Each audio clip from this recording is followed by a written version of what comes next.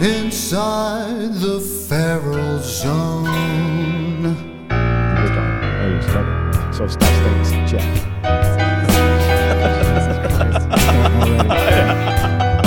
Greetings, listeners. Welcome back inside the feral zone. I am Renee Coman, operating from, where are we here? The Mauna Kea Resort Hotel in beautiful Mauna Kea Beach, Hawaii. Kona. Yeah, well, we flew into Kona. Yeah, right. And then we took a bus over here. This is, welcome to the Feral Zone podcast. The Feral Zone is a sister podcast of the Troubled Men podcast. It appears in this space from time to time. Some things about it are the same. Some things are very different. Today is different, obviously. We're doing it from Hawaii. We're here for the Big Island Jazz and Blues Festival, 10th annual Big Island Jazz and Blues Festival. I'm here with the Iguanas. I'm here with my iguana bandmate, Joe Cabral, sitting here to my left. Yes. We have a terrific guest today. We have I'm going to move over to your right. A whole lineup here at the festival. We have a lot of former Troubled Men podcast guests. We have the illustrious Jason Ritchie and his lovely wife, Caitlin Dibble. We have young Jason Mingledorf. We got dueling Jasons here. Young Jason Mingledorf. We have big Mardi Gras Big Chief Donald Harrison is here with us.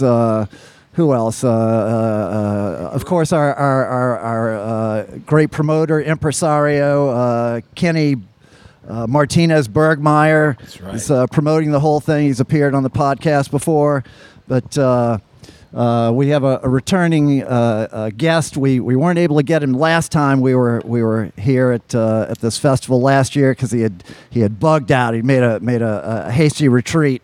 But we're so this time we're jumping the gun. We're getting before we play the big concert. Managed to capture him. Yes. So we're thrilled to have him. It's tough, man. We're he's a moving target. He's hard to get, hard to pin down. We're thrilled to have him. He's a Grammy-winning Cajun singer, accordion player, songwriter. Oof. He's a member of the Louisiana Music Hall of Fame. He's a good-looking devil, too. He's a handsome guy. We're going to get into all of his history of his different personae over the years. But without further ado, the great Mr. Wayne TOUPS. Welcome, Wayne. Hey, Renee, how are you, my friend? Oh, we're so good. We're so, I guess the first one of these that we were on with you might have been, 5 or 6, 7 years ago. I think so, yeah. Or something. And you, I hadn't really, your history with the Iguanas goes back to the 90s because we were all you were very big at the already you were huge. You were huge. You had your kind of beefcake persona. At that time you had the short shorts, the cutoff jean like a shorts. Cajun Olivia Newton-John. And y'all were Rolling Stones at back then too. Y'all were rolling out. We were crossed all paths a few times. I believe. High cotton. Yes. So we go way back, but we didn't really get to spend a lot of one-on-one time back in those days. No, we were shaking and moving back then. Right. So then still when Kenny started bringing us all to these Hawaiian jazz and blues festivals, we got to start developing our one-on-one time together, and I think it's been great too, man. It's been so much fun. We came to know you as a man who's a fine connoisseur of fine wines, and isn't afraid to order another bottle. yeah. And without much debate, just bring that thing. Yeah, no. Well, it's all arm twisting. Well, whenever you see me start crying, you know I've ordered too much wine. Oh, okay. Because I see the bill. Yeah. Right. Because you're not ordering any shitty bottles of wine. No. You have good taste, and you understand that they bury us all with no pockets. So money exactly. You can't take it with you, baby. Doesn't do you any good later on. That's right. And so I just soon share it with my friends. Yes, Right on. yes, and we all learn day by day that there's no guarantees in this life. That's right. You're here today. You could be gone tomorrow. Absolutely. You live today for today. That's it. That's it. So we have the big show tonight, but we had kind of the teaser show last night here at the Copper Bar where we're sitting. It was a full house last night. You sat in. And that was fun too. That was great. super Yeah, fun. I think we changed gears when I walked up there. Right. Oh yeah. Right. Absolutely. It Yeah, went from a nice bluesy jazz Yeah. to all of a sudden rocking through the roof. That's right. right. And Yeah, we yeah. got real Roadhouse on. We pulled out the national anthem of the West Bank, Matilda. And Matilda, Mr. Donald couldn't stand it. Yeah, He had to get up. He had to jump up. jumping Yeah, he had to jump up. Yeah. Oh, I got to get me some of that. I He's got to get referring me to some of Donald that. Harrison. That was great. Yeah. Yeah, I Big like chief. Donald is irrepressible when he hears something and he's like, "Oh man, I got to get some of I that gotta get a blues." piece of that. Yeah. Oh yeah, that's a blues. And I was trying to get the relate. keyboard player like, come on, bro. Play those triplets. Yeah, give me the triplets. Right, man. right. We're playing Matilda. Everybody knows the triplets. Yeah. Right. Don't make me work so hard on the squeeze box. Right. He finally jumped in and said, "Oh, this." Oh, yeah, That's the way it. it goes. Man, Yeah. that's Yep, it. you got it.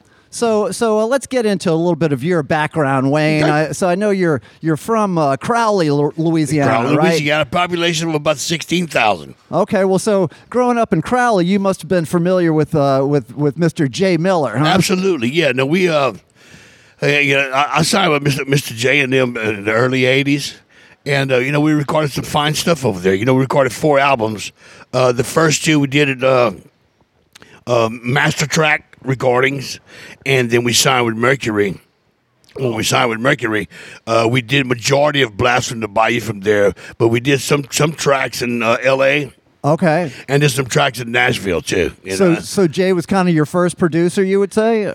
You know what? The first producer I ever worked with, yeah, because back around 1975, I recorded with Cammy Doucet, and Mr. J produced those 45 there. Okay. Then I got a chance to work with Sam Charter. Nice. Oh, wow. With Solid Records. Yeah. Wow. You know? Legendary. Yeah.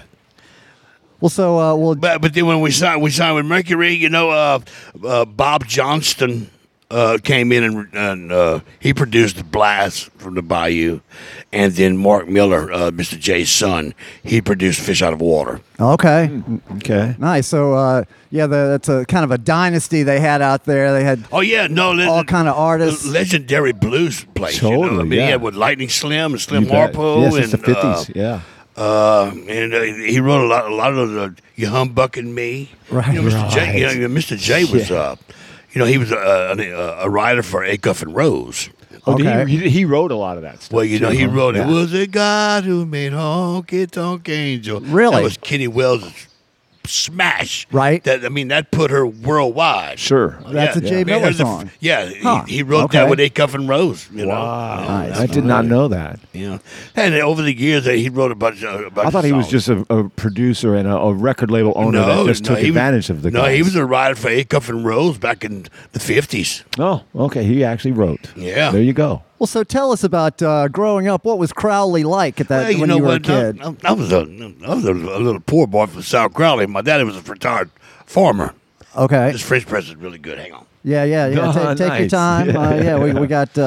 We got everything here. No, my parents split when I was 5, and I stayed with my dad. Huh.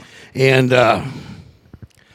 we lived by ourselves, and we didn't Just have you and your dad. Yeah, we didn't have. wow. There wasn't a lot of money, but No a siblings. lot of love. Oh yeah.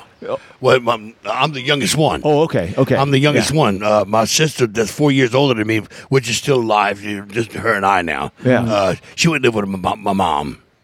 And I stayed with Dad. And I had a brother that was 9 years older and a sister that was 11 years older. And they were old enough, when they Sure. they split, they went their own way, And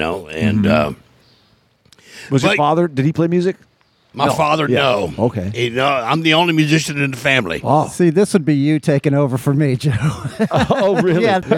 How so? No, that's This is what I was supposed to do. Oh, so you want me to just shut up and maybe every once in a while interject? Yeah, Oh, exactly. okay. Sorry. Hey, look, trust me, listen, I have enough in this system for 5 of y'all. Right. Oh no, we know you got the capacity. Yeah. So, well, as Joe was asking, I'll shut up. So how did you get into playing music? Well, you know what? My brother, he, like I said, he was 9 years older. Mm-hmm. So by the time I was 10 or 11 or 12, he was working in the oil field, come back from offshore. He drank, had an old accordion that from my mama's side, my uncle had a little cheap Horner from the 50s, and he'd play a little bit. Only when he drank, though. Only when he drank. Okay. And so I kind of got interested in it a little bit, and he taught me how drinking. No, the playing accordion. Oh, okay, all right.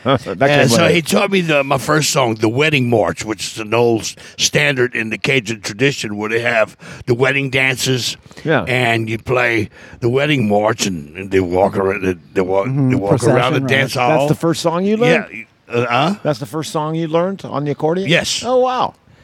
And then he went off to work offshore for 2 weeks, and when he come back, I knew twice as many songs as he did. Yeah. So it's not. So you kind of figured the accordion out from that one song. We grew up listening to that music. I mean, it was in our family. Daddy used to tell me all the time, and my mama told me too when I was 2-3 years old. They had this really big club called the Town and Country Club in Riceville, Louisiana. Mm-hmm. And listen, when I'm talking about big club, 900 people, 1,000 people, wow. And they'd have Cajun band from 8 to 12. Then Cookie and the Cupcakes would play 1 to 5. Wow. Wow. Wow. Yeah. But Mom and Dad had told me more than once that they would go and they had a little playpen. You could bring your kids. Uh-huh. And Put them stick right 'em over there. Oh, yeah. And then they'd go dance. And you still play a lot of these kind of places. I know you work all the time. Even during COVID, you were probably playing over 100 dates a year. Well, we do a lot of little honky tonks. And so like you do a lot of stuff in West Louisiana, East Texas. Yeah, absolutely. And there's a ton of those kind of venues out there. Yeah, they're starting to fade. Yeah, but I'm able to put together. I keep together like a Cajun, an authentic Cajun band that I use apart from your other band. Oh yeah, yeah. I'm able to play, half a dozen times a year with the Cajun band. We do some bazaars. I carry a fiddle player, steel guitar player. And this one great singer, his name's Jamie Beer. He's a man. Matter of fact, I'm trying to get him to come next year. Okay. Where I can sit down and play some authentic Cajun music for these people over here. Right. So I've talked to Ken about it, So yeah. But we still play. We play them little bitty bazaars. They love it. And there's this old dance hall called La Poussière. In English, that means the dust. Uh-huh. It's in Breaux-Bridge, Louisiana. Right. And we play there about twice a year. And these big places that hold 900, 1,000 people, they're in the middle of nowhere, but people come from all over and fill them up. Absolutely. Yeah. Crazy, absolutely. man. Yeah. It's amazing. And, Texas is full of big honky-tonk dance halls. Uh-huh. I mean, and they got a bunch of small ones. But everything big in Texas, they got big dance halls over there. Yeah. Everywhere. Yeah. And we continue to be fortunate to be able to, work at those places, Yeah, man. And besides, the festivals and, right. So you have kind of a big powerhouse show band that you. Absolutely. Zodi Cajun is the music that, and it's the kind of style of music. I hate to say I created, but it's something that I'd never heard before. I took the authentic Cajun music and the Zydeco music from the 50s and 60s, and I added a little bit of Allman Brothers and Delbert McClinton to it, and I call it Zodi Cajun music. Yeah. And it's been like that for the last 4 decades. Nice. Well, we were talking about the other night about Cajun versus Zydeco music, and we were Joe and I were talking about how we had played some festival, and Buckwheat Zydeco had been on Buckwheat, that festival. man. He was amazing. And it was like the banner said Cajun Festival, and Buckwheat said, "I'm not going on stage until you cover that up because this is not Cajun music. This is Zydeco." That's music. right. He was very particular about that. And he even had it in his contract, from what I understand. Of course, I never read his contract. Right. But I've heard many stories that if they had the word Cajun, that he would not perform. You wanted to make a distinction between Exactly. Cajun and Zydeco. That's right. So you are incorporating all that into you. Well, yeah, you know what, and to me, I call it cutting edge. I learned to play the accordion like nobody else, and I could do some saxophone parts, some sax parts with you. Right. I could do some guitar parts with Rod. And that's I hear the notes, I hear the harmony notes. Yeah. I don't use it to play. I learned to play the instrument as an instrument and not just something to play Jolie Blanc or Alonzo Lafayette. I want a thorough working knowledge of everything it's capable exactly. of. I want to play some rhythm and blues with it. Sure. Yeah. And I want to play some ballads with it. Yeah. So back in the 70s, there was this band called the Texas Cooking Band out of Houston, and Mr. J.D. Miller used to hire these guys to come in on the weekend, like from Thursday to Sunday, and he'd bring in artists, and this was the backing band. They were exceptional musicians, and I got a chance to hang around and then do some of them sessions, and they taught me how to be a musician, not just an accordion player, by hanging around those guys, and it did wonders for me. So there's a few people that taught me a few little things, how to play the accordion, but nobody can teach the way I play. Nobody can teach that. The good Lord can. Right. That I give him credit. Well, so take us back a little bit. So you're 13 years old, learn to play the accordion. You leave home, run off and join the circus. I don't know. Tell us what happens. You go to reform school. No, actually, kicked out of high school. Well, actually, I had failed so many times. They were like looking, and my birthday was late in October. So back then, you were old. But back then, I couldn't start school till I was almost 7. And then I failed the first year. So come back around, first grade, I turned 8 years old. Right. Then I failed again in the third. So when I turned 15, Daddy said, and I was already playing. I was playing on weekends. I was playing Friday, Saturday, Sunday, $8 a night, 4-hour gigs. Wow. Yeah. I was the only singer. No breaks. Daddy, that's how they used to do it then, man. Yeah, you guys worked. Yeah, Daddy signed me out of school, and I went to work for a Louisiana irrigation company with a shovel, walking a 5-mile canal in the morning and 3-mile canal in the afternoon, making $2 walking. Well, you know what? Back then they had irrigation canals. Okay. They fed water to the rice fields, farmers. Okay. And we had to walk the levees to make sure that the muskrats and stuff wouldn't cut holes, and we would lose our water. Okay, Wow. Make sure those canals were intact. That's flowing. Right. Yeah. That's what that was my job. All right. And listen, when I say 5 miles, that was 10 miles in the morning because I had to walk both sides. And then in the afternoon, I had 3 miles, so I walked 6 miles in the afternoon. Is that like a state job? Actually, no. Louisiana Irrigation and Canal Company out of Crowley. Oh, it's a private company. Okay. Yes, Wow. Is it still in operation? No. Oh, okay. No, all the farmers got... They got like hoses now. They got their own pumps now. Yeah. They still got a lot of rice farming out there. Absolutely, but And they dig their crawfish own farm, wells. right? Oh, okay. They dig their own wells now, All right. But anyway, so you're doing that during the daytime. yeah, and then playing on the weekends, and Decided to playing on the weekends was easier than walking the 10 miles in the sunshine. I got married, and my wife got pregnant, so I quit playing music in 1978. I had just come out with a song called "Fool" in French by John Wesley Riles. Okay. And I quit playing. I went to work in the oil field.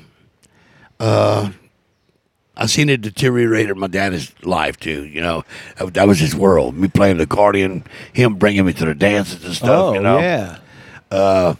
So when he passed away in '82, I put together a band called Cajun Creole in about '83, I guess. We did the '84, the World's Fair. World's Yeah. Fair, New Orleans, We did 84. the World's Fair for 7 days.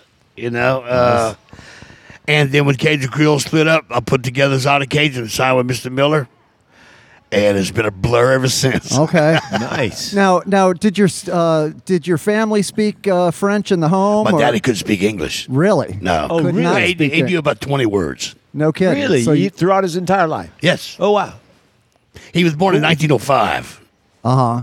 Oh, okay. You know? Yeah. He's 53 when I was born in 58. Oh, all right. Okay, yeah.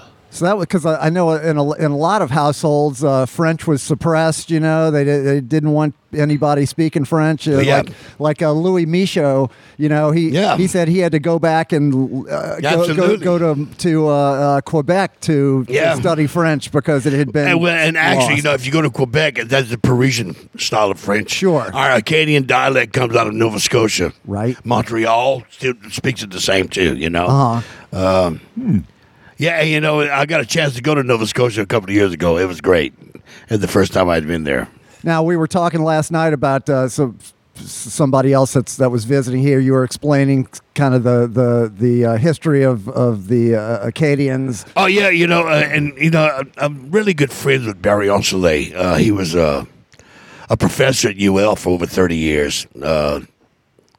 He knows the Acadian culture really well. Uh-huh. And he's the one who told me that the British drove out the Acadians in 1751, I believe.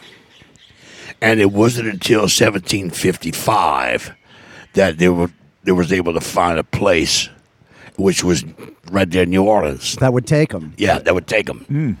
There's so many of them, from what I understand, perished on the way because they wouldn't let them in. No food, no water. Right. Just on the boats, disease running rampant. Right. You know? Oh, man. So it was until 1755.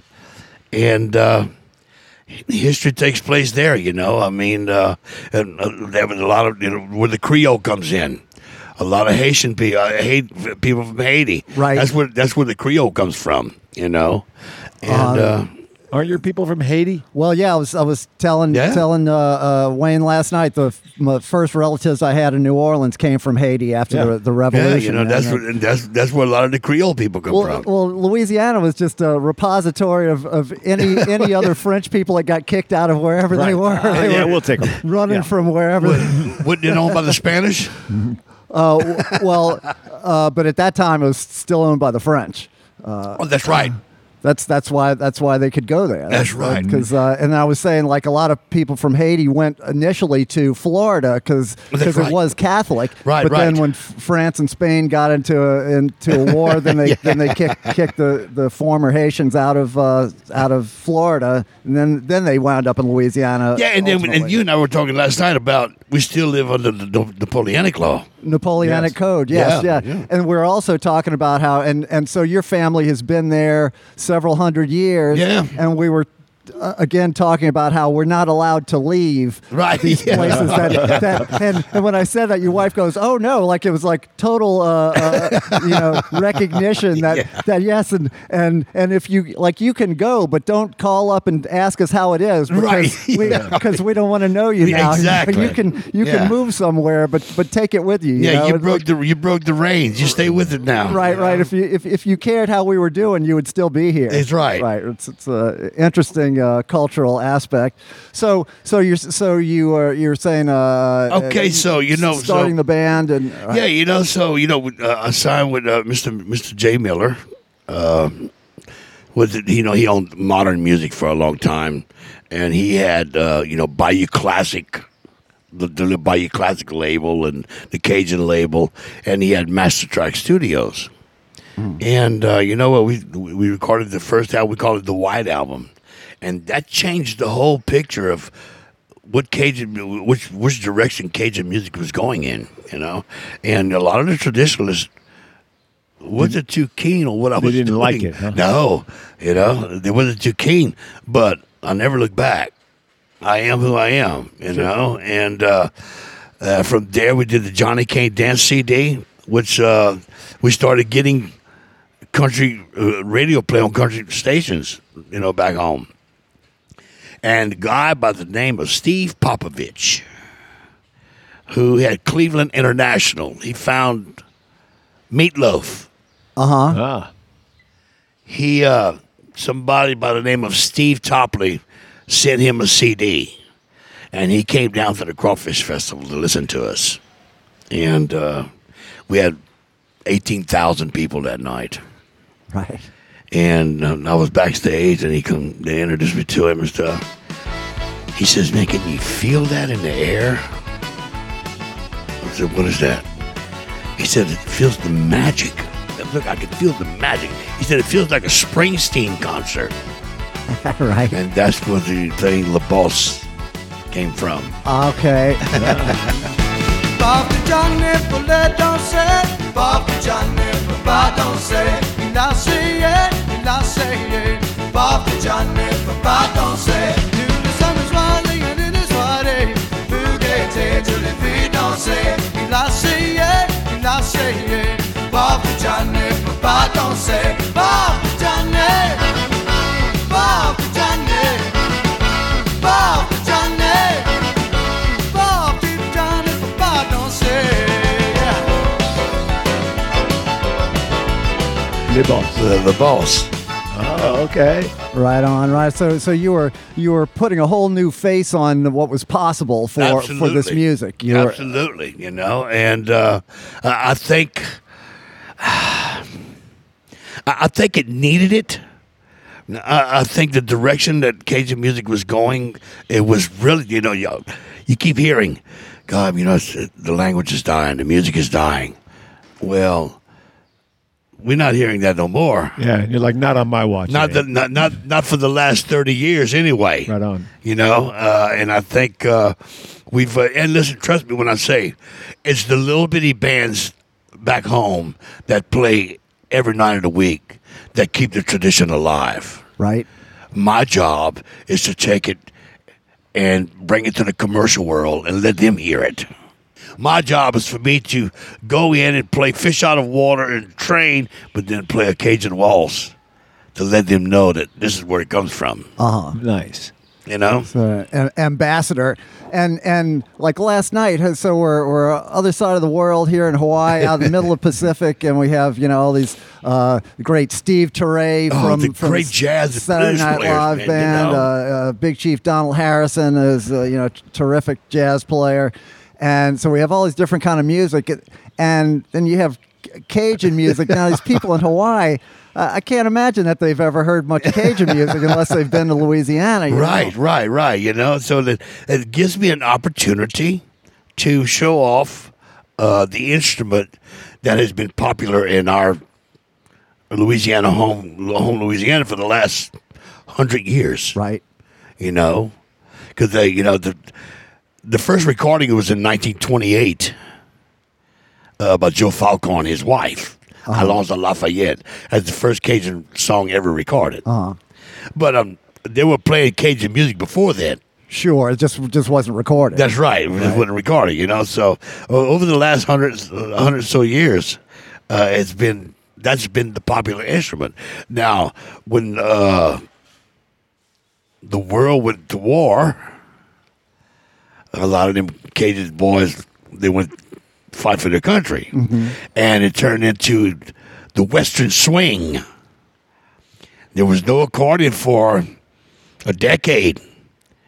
That's what you got. They just did it with fiddles. With Harry Schultz and a lot of them old other players, Now, somebody was telling me about this guy, like a Jewish merchant, who was the first person to introduce the accordion to Louisiana. I don't know this guy. Well, the accordion originally comes, from what I understand, it originated out of Austria in 1860.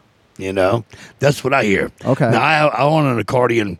It's called the Monarch, and there were two brothers out of Germany that made accordions. One of them made a Sterling. One of them made the Monarch. I have one. It was built probably in 1926. Wow. And I still have it. It's in perfect condition. And the accordions that you use, it's a single reed? Yes, they call it a diatonic accordion. Mm-hmm. And it has the same mechanism as a harmonica. Right. Inhale, exhale. Inhale, exhale. Just can't bend the notes. So you have two different notes on the blow and the draw. Actually, I have 7 notes to play with. That's it. Okay. On every fourth, on the push, it repeats itself, and over every fifth on the pull repeats itself. Okay. So I have 10 buttons, 7 notes. Wow. All right, you got to make it all happen with that. Well, you know what? 7 pieces of furniture, you can arrange them. You can make a lot of arrangements. There you go. That's right, man. Nice, Hell yeah. nice.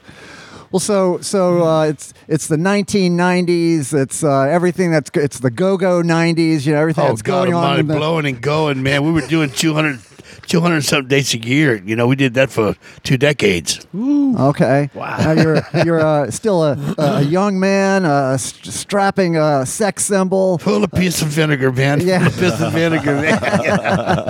Thought there was nothing could go wrong. Well, you know, until I hit the brick wall. Okay. Tell us about that. You know what? Imagine you have this great R&B rock and roll band, and it's fueled by a guy that sings bilingual, that plays the squeeze box. Right. They ain't never seen that before. With in the their short life. shorts and Oh, yeah, they never- the muscle headband. They the never- muscle builder they'd body. They'd never seen anything like that before, you know. So, hell, man, it was sex, drugs, and rock and roll, you know, all the way. Absolutely. Yeah, that's what it was. I mean, and me coming from very poor, man, I spread my wings. Yeah. You know. Hell yeah. And then, Going for the gusto. yeah, you know, and then I hit a brick wall, and I'm square with the house now. Over good. 17 years. Okay. I'm Right. square with the house. Right on. Over 17 years, I'm clean and I feel great, you know. Nice. The good Lord is giving me some chances. And I have a wonderful little wife in my corner. And I have a 7-year-old boy. I have 145. Okay. It's still an amazing trip.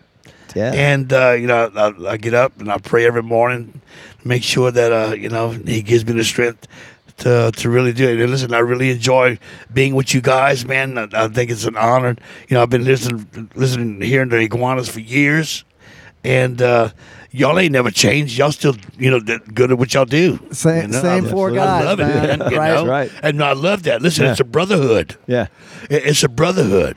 You Yeah. know. It is. Yeah, y'all. You know, as long as we're all going in the same direction, that's what makes me feel more comfortable. Right. Totally. Whenever somebody takes a right, they take a right by themselves. Yep. They're out of there. Yep. You know, I just say I really enjoyed as much as I ever did. I got a bunch of great guys back home. You know, Yeah, but you keep a pretty consistent band. absolutely. No, the same. I keep the same 4 guys in the band. Yep. I keep the same 2 on the crew. Nice. Mikey's been with me since 88, 89. Oh, who's that? The drummer. Really? And then Rick been recording with me and playing with me since. A matter of fact, he played the song. The first song I wrote was "Mon Ami" with the Cajun Waltz, and he played. That's when they first came out with the Kurzweil keyboard. 85, I guess. Yeah, 86. He played upright bass on it on my song, Oh, on the keyboard. and Rick's still in the band with me. Wow. You know. Yeah. I got Steve Grasaffi, bass player from Iberia. Fabulous singer, good player. Him and Mike played together in a band called River Road. And then Josh Menard, the little guitar player, D.L. Menard's grandson, the great D.L. Menard. Sure. Je passais dans la porte de Nadia, the back door. That's D.L.'s grandson. Exceptional little player. Backdoor was his song? The back door, yeah. Oh, that's the Almanar? Je passais yeah. dans la porte de Nadia, Yeah. Oh. That's Mr. D.L. Did man. not know that. Cool. Yeah, you know.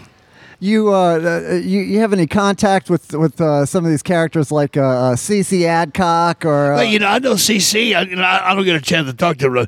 He's on a deal with. I think he's doing something with Tommy McLean now. Tommy McLean. Yeah. So you must go back with Tommy McLean, huh? dreams of you. Yeah, well, Yeah. I used to go listen to Tommy. Let me see here. I'm gonna give you an example. yeah. Well, that's a guy, man. Tommy's like in his early 80s or something, huh? He's 84, I believe. 84. And let's see here. Back in the 70s, before I got married the first time, we'd play a place called Clyde's Camp, which was in Rain, Louisiana, on the backside of Rain. And it would finish around 7:30. And we'd strap up. We'd go to the Banner Check and do song. Tommy was playing there every Sunday, 8 to 12. And I got a chance to meet with Tommy. He had some great players. Willie T, the sax player, he was playing with him. He had, what's his name? Alvin Duyon playing organ. James Stelly played guitar. And Ronnie Miller played drums. That's how good I knew those guys. Right. I've seen them every Sunday for a long time. Wow. And It's some of those old memories, man. They don't fade. You No, know? they It's don't hard, fade. hard to remember what tune we're playing next, No, but you could back- remember everybody's name from a band you saw 50 yeah, back years then ago. we'd go watch them on Sunday. We wouldn't go to bed till Wednesday. Nice. But no, yeah, listen, I know Tommy good. My good friend Mr. Warren Storm. He just passed away last year. Man, you know. we had all these guys until recently. You know? And listen, I knew Warren. I met Warren Storm in 1975. Yeah. We go and I recorded on some of his stuff. Because he was with the Millers for a long time. Right. And Buckwheat was too. Buckwheat and a guy who was around a lot, and we just lost a couple of years ago, is Lil Buck Senegal. Yeah, Lil Buck. And- You Lil Buck. And Lil Buck, I talked to all those guys, Steve Riley and Yeah. Cece, all of these guys.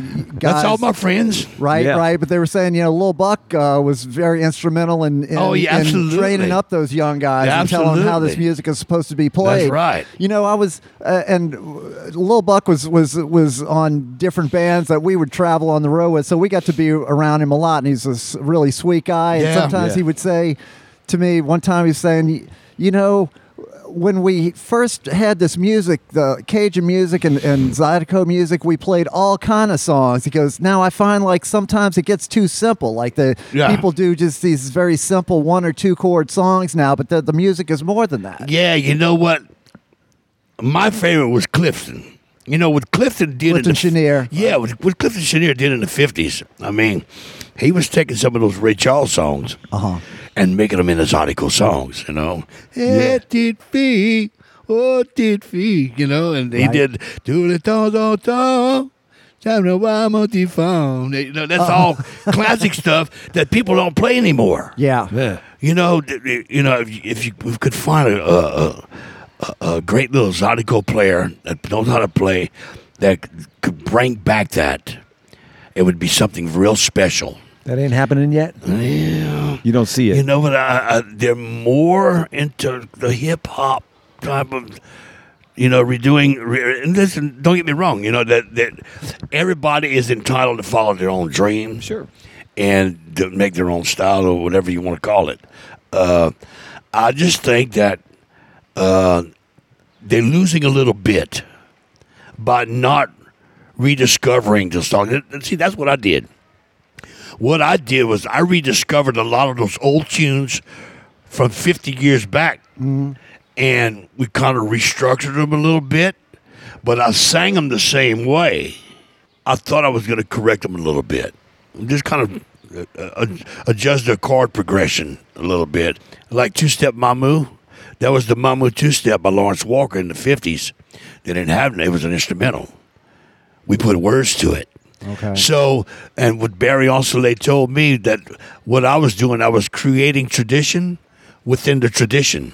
Right on. By revitalizing those songs and maybe adding a bridge and extending the story, Right. extending the song and making it the picture a little bit clearer. Sure. Carrying it forward, but still retaining that original ember, that Absolutely. original. Listen, I can still play those songs the same way on stage with my whole band, with my high energetic band. That I can still do it that way. Right. It's not me that's changing it. I'm changing the structure around me to make it sound a little bit more cutting edge. Right. Reframing it. That's right. Yeah. You know? Nice. Well, Wayne, it's once again always so great to be here with you, man. I could do this all day. Oh, I know. We could. I love this, man. Well, you have words of advice for young musicians. You have cautionary tales. Man, you know what? I just think that there's a lot out there to explore, although the markets are not what they used to be. You know, they've changed a lot. Talk about how the music business has changed since we got into it. Oh, now, yes. when you're talking about like the record deals that people had when like you would sell records, when people would buy records. Now, listen, I still sell physical CDs. Sure. On my shows. Mm-hmm. Yeah. And I sell a bunch of them. You print those yourself? No. Okay. No. Yeah, because you were mostly in house. Yeah, I'm all in. But I get them wholesale. Okay, yeah. But they keep asking me, when you going to record this CD? Mm-hmm. Man, you know what? I want to, but something keeps holding me back. I can't imagine going to spend $2,000 or $3,000 a song to make it, because that's how I want to do it. Uh-huh. I don't want anything short of $20,000-$30,000 for a CD, and right. I'm not going to go cut something for $4,000 or $5,000, and it sounds. Yeah, the production has got to be right. top notch. Well, you got to do it for real. No. But then you think, well, what is the outlet for this? Right. You're right. You go spend $30,000. It's going to take me a while to sell them because nobody else is going to sell them. Right. No, nobody else will sell them. There's not the mom and pop stores anymore that you can go to and drop 10 here and 10 there. Right. It's a different world out there. These young players, they have some excitement ahead of them if they want to make it exciting. Just stay true to what you believe in. Let's say, fellas. All right, we got the illustrious Jason Ritchie and his lovely wife Caitlin Dibble showing up here. I'm trying to put this microphone together here. There you go. There you go, Jason. All right. Sorry we didn't get here earlier. Your turn. That's okay. Jump on there, man. Get that right up against your mouth. Yeah, I was saying. Are we on Troubled Men? Yeah. Well, this is the Feral Zone. This is the sister podcast to the Troubled Men podcast that we do when Manny Chevrolet can't travel with us. That was my next question. Yeah. Where's Manny? Right. Where's Manny? Well, He's down on the beach in the sand. We buried him. Sandstone since Manny's not here. Right. Well, Jason, we're thrilled to have you here. Is this your first time in Hawaii? Yeah, this is my first time. Okay. And Kate's too. Yes. You're Caitlin's first time in Hawaii as well. Nice. Well, we had the big blowout last night here. Well, not the big blowout. We had the teaser here at the right. Copper Bar. We have the big blowout tonight out on the lawn. We'll have our backs to the sunset. All the elite. Taking several pictures with that sunset in the back too. It's amazing. Unbelievable, right? Yeah. I woke up this morning around 3. The moon was amazing. Oh, yeah. Over the water right there. God, it was amazing. Yeah, we're all on weird schedules. Coming from New Orleans, we're all waking up in the middle of the night thinking it's morning time. Yep. Do you guys have thoughts? We're kind of wrapping up here on the Feral Zone. The feral cats are fantastic here. Speaking of Feral Zone, oh really? You've seen a lot of cats? We even saw one creeping above us, about to hunt Jason and just jump down and grab him by the throat probably at any moment. Yeah, wow. I caught the cat. And Oh, nice. Made eyes and it was over. It Okay, ran off. you fixed them. Yeah, so to that's speak. why the food goes through me too. Okay, yeah. I protect a moon cat. Okay, there you well, go. Yeah, you're right, you guys are cats. You have a big cat affinity. Oh, really? You have cats at home? Only one. One, okay. I'm a monogamous kind of cat person. I see. Okay. I'm afraid I'd take sides if we got another cat. That if our cat didn't like that cat, I'd be like, yeah, that cat's rotten. I don't want that cat around. Yeah, fuck that cat. Yes. Well, yes, it's exciting to have all these different people here talking about, had the Cajun and Zydeco represented, and we have some strong blues. This is the first time we've ever had two harmonica players on the same. Already It's too too many. No, well, we had the thing last night that it's very sexy when you have the two harmonica players playing off of each other and you break the band that was down. Never heard that adjective ever used. with two harps and sexy, just never, right? Yeah. I gotta say, I have to agree. It's a good showbiz move. No, that's y'all got to. That's a showstopper. Y'all got to do that again tonight, man. Yeah, that was answering each other like that. That's great, man. Nice. Well, I think we're probably going to wrap it up here. And Thanks, Renee. Listen, this is my first time on a podcast. Right on. Well, I hope I can do it again with you guys. glad to be here, hand holding you through this delicate procedure, and it's so terrific to be here with all of you guys, and back with Joe Cabral once again. Hey. and again, Rod Trying Hodges. to stay out of the way. Rod Hodges doesn't show up. We give him an opportunity. Once again, he's playing close to the vest. Rod. He's Rod's up there shedding or reading a book. Yeah, reading a book. Keeping his own company. Rod. People ask me, well, what does Rod do? It's like, I don't know. I wouldn't know. I've never figured it out. He doesn't tell us much. Right, he doesn't say much. Yeah. Oh yeah. Oh yeah, looking at pictures of us, yeah. And the funny thing is, you see how young we look at that time. We were not young at that. I was already I already felt middle aged by the time we started this band. But yeah, you look at us in those pictures. All right, well, I guess we're gonna wrap this up. But for Wayne TOUPS, Jason Ritchie, Caitlin Dibble, Joe Cabral, all the iguanas, and the Big Island Jazz and Blues Festival, I am Renee Coman. Signing off Renee. from inside the Feral Zone. Yeah. Well, got a rundown joint, outskirts of town where the pretty country people go. Shake it on down, I'm going down at the junk joint. Jam till the break of day. Well, I'm going down at the junk, jam till the break of day. Well, there ain't no bathroom and there ain't no phone, just 100 crazy people that the cops leave alone. I'm going down at the junk joint. Yeah, that's where I wanna play. Well, we going down at the junk joint, jam till the break of day. Well, OD is the man, always got the stuff. You can party all night, but it's never enough. I'm going down at the junk joint. Yeah, that's when I wanna play. Well, we going way uptown to the Maple Leaf, jam till the break of day.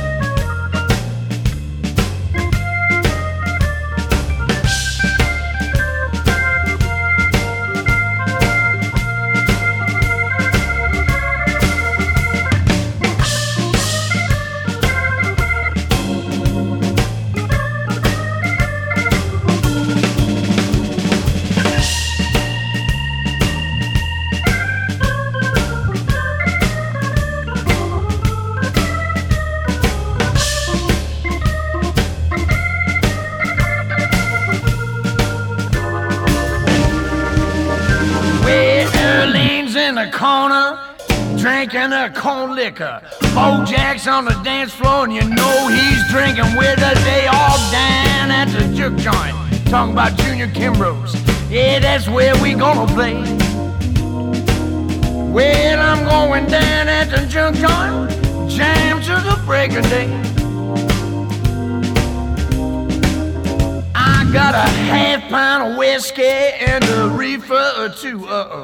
Down at the juke joint, gonna see what to do. Be going down at the juke, jam to the break of day. Where we going down at the juke joint? That's where we wanna play. Yeah, I think I blow.